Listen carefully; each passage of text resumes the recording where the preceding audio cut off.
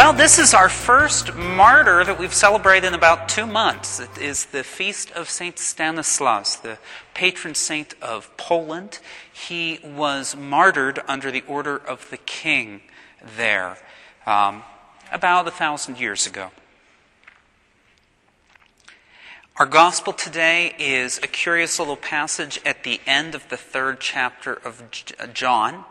It is not clear from the Greek if Jesus is speaking, John the Baptist is speaking, or John the Evangelist. But it's still a beautiful passage related to everything that we've heard the last few days in our daily readings. This is at the end of Jesus' conversation with Nicodemus, and then John the Baptist speaks in the next scene. And it's not clear what this is attached to, but it is related. We are an earthly people, and we speak primarily of earthly things. However, we occasionally get glimpses of heaven. Jesus gives us so many insights about heaven. We not only have his testimony, we who believe in him give glimpses of heaven to others by our testimony.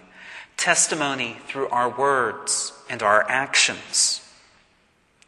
We know next to nothing about St. Stanislaus, except that he had some disputes with King Boleslaw the Bold. Sorry, my Polish is not so great.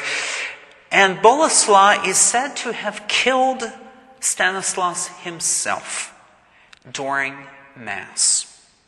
This is about 100 years before the similar assassination of Thomas à Becket, and almost exactly 900 years before the martyrdom of Oscar Romero, also at the altar. All three of these martyrs were not concerned only with earthly things. They died testifying to heavenly things.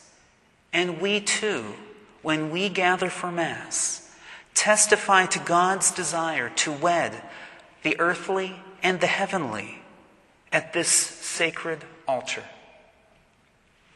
Let us remember, God does not ration his gift of the Spirit.